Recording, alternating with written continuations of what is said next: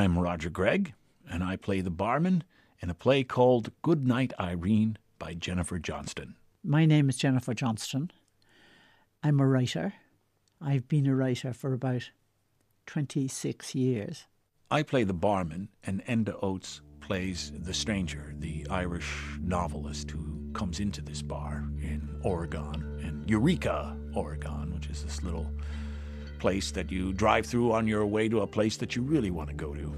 This was written after I had spent 3 weeks with 3 friends driving from San Francisco to Canada. And the moment I got home, I sat down and I wrote this play.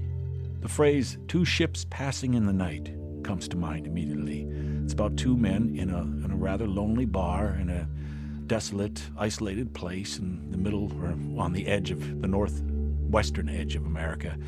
And an Irish guy goes into the bar, and basically he confesses a lot about what's going on in his life to a barman who at first is just listening, and then the barman kind of gets involved and starts opening up about his situation and his life. And we see that both men are kind of forlorn and are dealing with a kind of, well, the Irishman's case, a kind of loneliness in the wake of the death of his wife, and in the barman's case, a kind of feeling of being trapped, that his brothers have managed to get away from the small town, and he's still there, and he's looking after his father, who's like an invalid and a very, very, not very nice guy anyway. And his marriage seems to be working, but is fraught. They seem to be in dire financial straits because he has to work so many hours in the bar just to make ends meet, you know. So. Well, it's about a middle-aged writer whose wife has died, and he is heartbroken. And he decides that he's going to go to America and try and sort of work all this sadness and sorrow out of himself just by driving. And that's what he does. And then the barman eventually asks the Irishman for advice because he's a foreigner and he's going to be gone, so anything he says is kind of like, might as well be in a confessional, like there'll be no comeback on it. There's a little feeling that maybe they'll have some sort of joyful meeting together. And they don't. And the barman starts talking about how his 2 brothers managed to get out of this little dead-end place when they were younger, and he stayed, got the job in the bar, and got married right away, and had kids, and so he was financially kind of stuck. And meanwhile, there's his father, who is this rather nasty old redneck, and eventually he becomes an invalid, so this one son is left trying to support and keep this whole thing going, and he's not getting, it's not a welfare state, there's no socialism, so it's sink or swim, and he's just trying to keep his head above water. He relays all this. There's no solution. What do you do? What do you do? So many things in life are these kind of situations where you get confronted with stuff and it's just too big, so the therapeutic value perhaps is just confined to being able to share that and get some sympathy, but there's no kind of solution. And there is a very old dancer who'd fought in the war, and there's a very old lady who dances with them, and they don't really speak to each other at all. The other people are all just people who are dancing, or there's odd singing, bursts of song come out of this pub. But there's nothing really positive. It's sort of fairly gloomy, but also quite funny. The stranger and his wife got married, and they had all sorts of expectations for themselves, and none of these expectations ever came to anything. But he did love his wife, and he was very, very upset when she died. Really, he's just trying to get rid of all the disgusting stuff that's inside his head. We all have disgusting stuff inside our heads, but it's very difficult to get rid of it for everybody. I am a writer, and that's how I try to get rid of what is inside my head.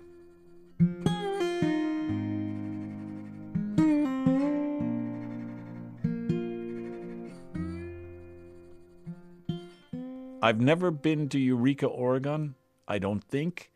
The reason I say that is that my family did the big American, the more like National Lampoon's Vacation, really, than that's far more like National Lampoon's Vacation than the play. I was 13 or something, and my family drove across America to visit my uncle in Washington State, which is way up in the northwestern corner, and we came from the Midwest, so it was the big drive across the states and seeing the Little Bighorn and Hoover Dam and places like that, and then the Pacific Ocean and Montana. On the way back, we stayed at a ranch, a dude ranch in the mountains, the Rocky Mountains and stuff. There were 4 of us, all elderly ladies, I may say. All elderly ladies who like enjoying themselves. It was thought about by a very great friend of mine called Lelia Doolan, who loves doing crazy things. And she rang me up one day and said, we're going on this road trip. Do you want to come? And I said, yes, please. And we all set off, and we rented a car when we got to the United States.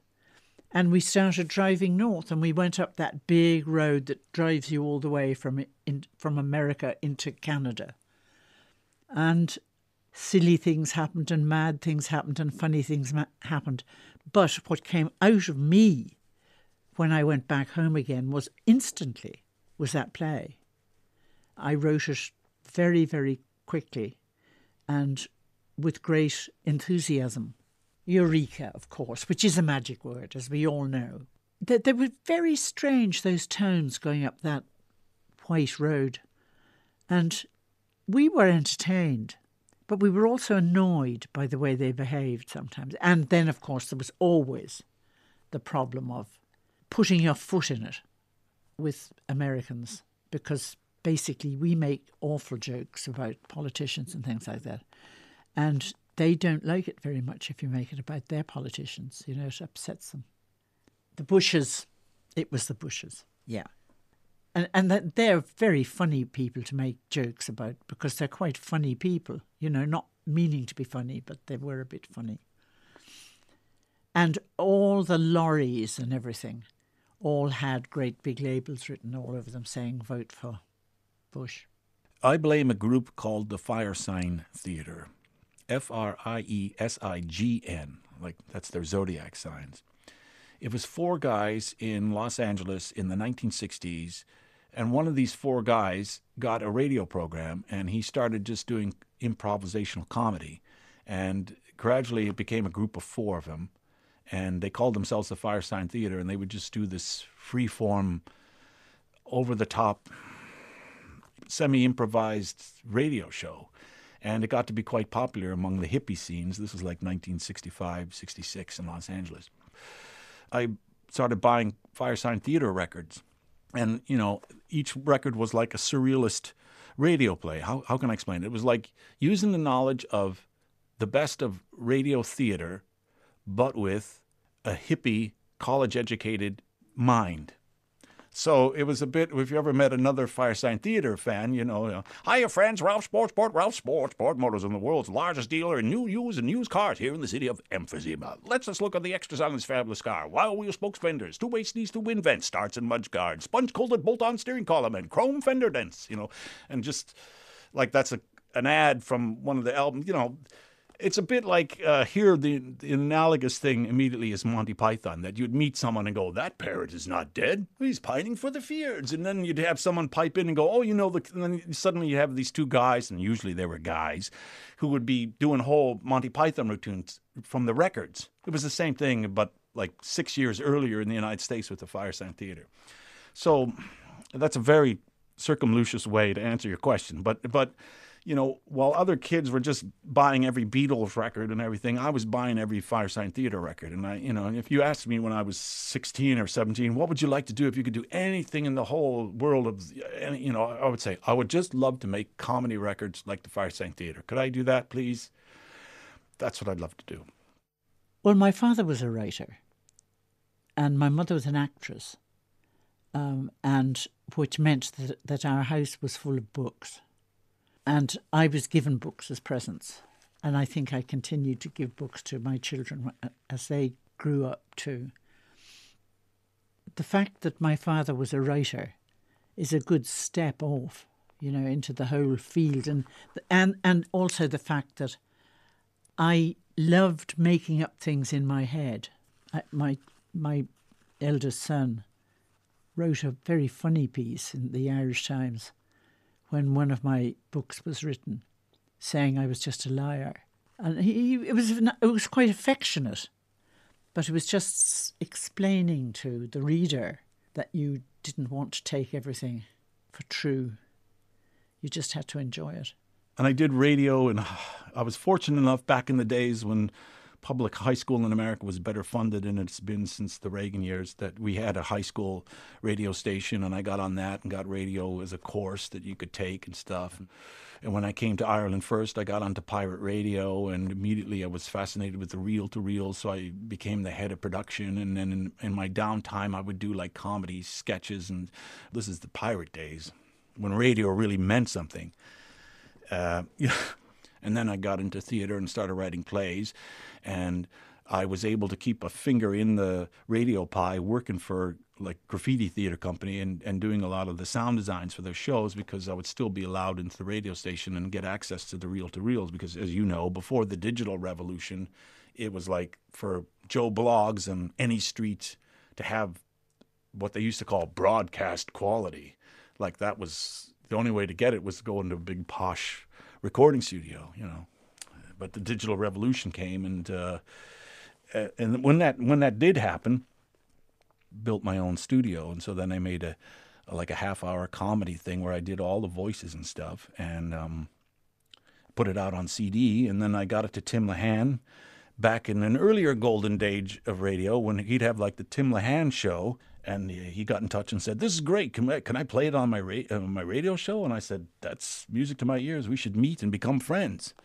So Irish Times said, "This is really good. One of the best things on the air this year." And that gave me the green light, and the door swung open here in RTE, which led to like 12 years of me doing a lot of great stuff. Most of my books have got curious stories in them, but they're all curious stories that could have happened. It's a sort of interesting thing. I really rather write plays, and I can't. And I find this very complicated, because I would like very much to write a good play. I don't mean for the radio. That's totally different thing. But I would like to write a really good play about Ireland. I've tried to write lots of plays without much success. A couple of them have done quite well, but only a couple. And I sit at home sort of saying the next thing I do is going to be a play. And it isn't. Well, Crazy Dog Audio Theatre made a lot of shows in cooperation or for RTE over the years, over like a 12-year period. Some of them were entirely studio productions, and some were entirely live. Some were even broadcast live as they happened.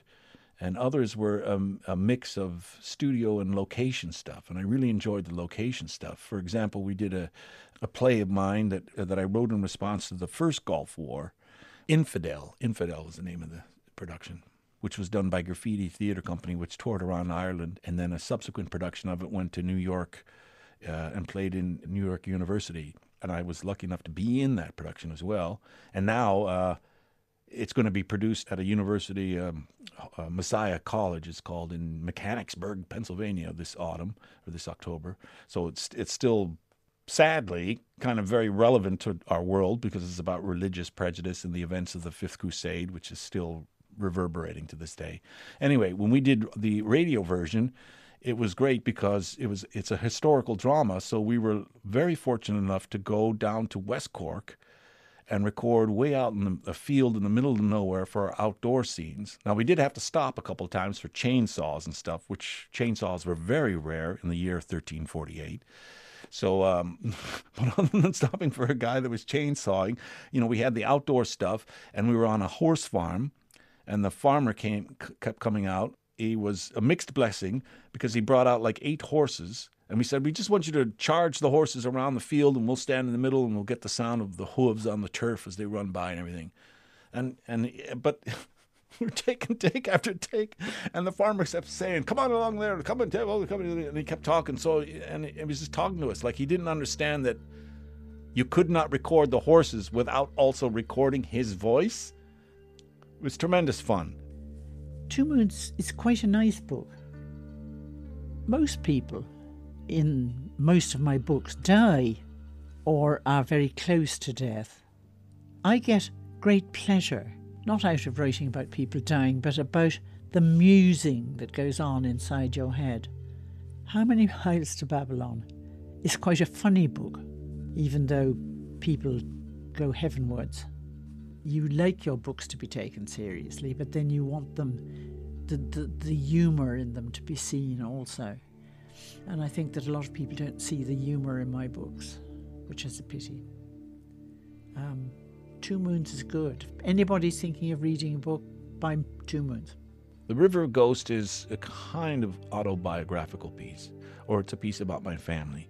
I am old. One of my good friends said to me, "We are yesterday's men." And I said, "Patrick, you're probably right about that. I'm going to turn 60 this year. And my folks are very, very elderly at this stage, and I try to go back a couple times a year. And because I'm self-employed, I'm in that enviable position of being broke, but also I have time. So, I go back for a month at a time to spend with my parents. And being where they are in life and packing things and squaring things away because they see with the writing on the wall and stuff, it leads to going through a bunch of old photographs and old letters. One day we're sitting down and looking at some cutting about a church being opened in the town, or a town nearby. And my mother says, "Oh, they didn't want that church put there." And I'm like, "Well, why not?" "Because it's Catholics. They didn't want the Catholics in that town." I'm like, "What do you mean?" What? Goes, "Oh, your father or your grandfather shot a Klansman, but they got the church in the end, I think it was set up." And I go, whoa, whoa, whoa, whoa, whoa, whoa, whoa. What? Stop, Mom. Rewind. What did you just say? "Oh, they put the church in there." No, the other bit about grandfather. "Oh, he shot a Klansman." I'm like, "What? He shot a Klansman?" They were trying to set up a church, and they came to burn down the barn. And I'm like, "What?" So she told me this story, which I'd never heard. I guess on one level, it's talking about a family, just a simple family, just trying to get by, and how everyone confronts big challenges in their life. No one gets a smooth ride in this world. Well, I haven't written a book for quite a long time, and I'm not quite sure why. Either, somebody in there is saying, "You've done enough now, you've done enough, you've written 19 books, stop," because that is more than enough. I think probably within the next 6 months I will have started anyway another book and be feeling happy. I don't necessarily feel very happy if I'm not writing. And I've been terribly lucky because things have come into my head and then they've been pushed out. I'm waiting.